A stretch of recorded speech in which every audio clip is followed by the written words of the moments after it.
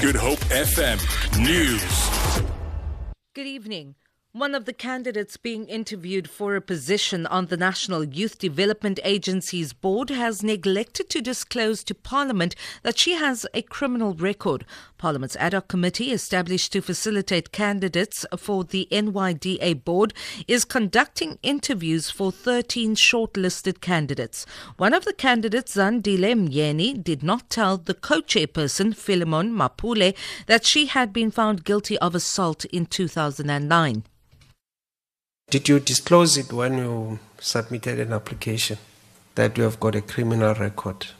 I did not disclose it because I did not have the information in terms of whether it can affect my application. Western Cape Minister of Human Settlements, Bongi Nkosi Madikizela, says his department will investigate the alleged manipulation of the housing waiting list at Heidelberg in the Southern Cape. He visited the Joe Slovo area today, where residents accuse certain municipal officials of tampering with the list. Madikizela has requested the residents to put their grievances in writing so it can be investigated properly. Because if indeed that is true, that there are people who are overlooked in favor of people who do not deserve to be prioritized, then we will deal with those people. Hisakwa Municipality's Director of Community Services, Chris Onrust, says the allegations are unfounded but agrees that an investigation needs to be done. For subsidies, it's been sent to the Provincial Department for Human Settlements to do their screenings and to check whether any applicant qualify in terms of the national government's criteria for a housing opportunity. All three different legal opinions given to Parliament's Standing Committee on Finance agree that searches without a warrant under the FICA bill are constitutional. National Treasury's legal advisor Jeremy Gauntlet and two others agreed that in some instances searches without a warrant is indeed constitutional. President Jacob Zuma referred the Financial Intelligence Centre Amendment Bill back to Parliament last year. Gauntlet explains his view.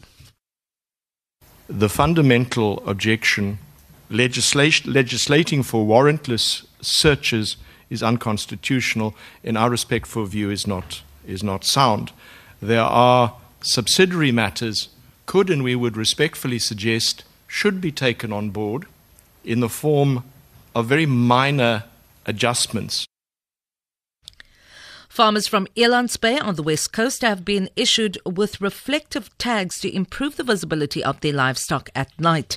This forms part of the government's stray animal project in partnership with the Road Traffic Management Corporation, RTMC, the emerging farmers from Elands Bay and other role players.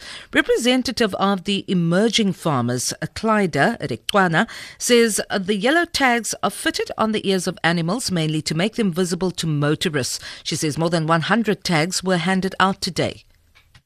It will be used mostly on goats and on cows. When driving at night, then they give that light so that you can see that there's an animal crossing the road. So it will protect our animals. For Good Hope FM News, I'm Vanya Kluter-Collison.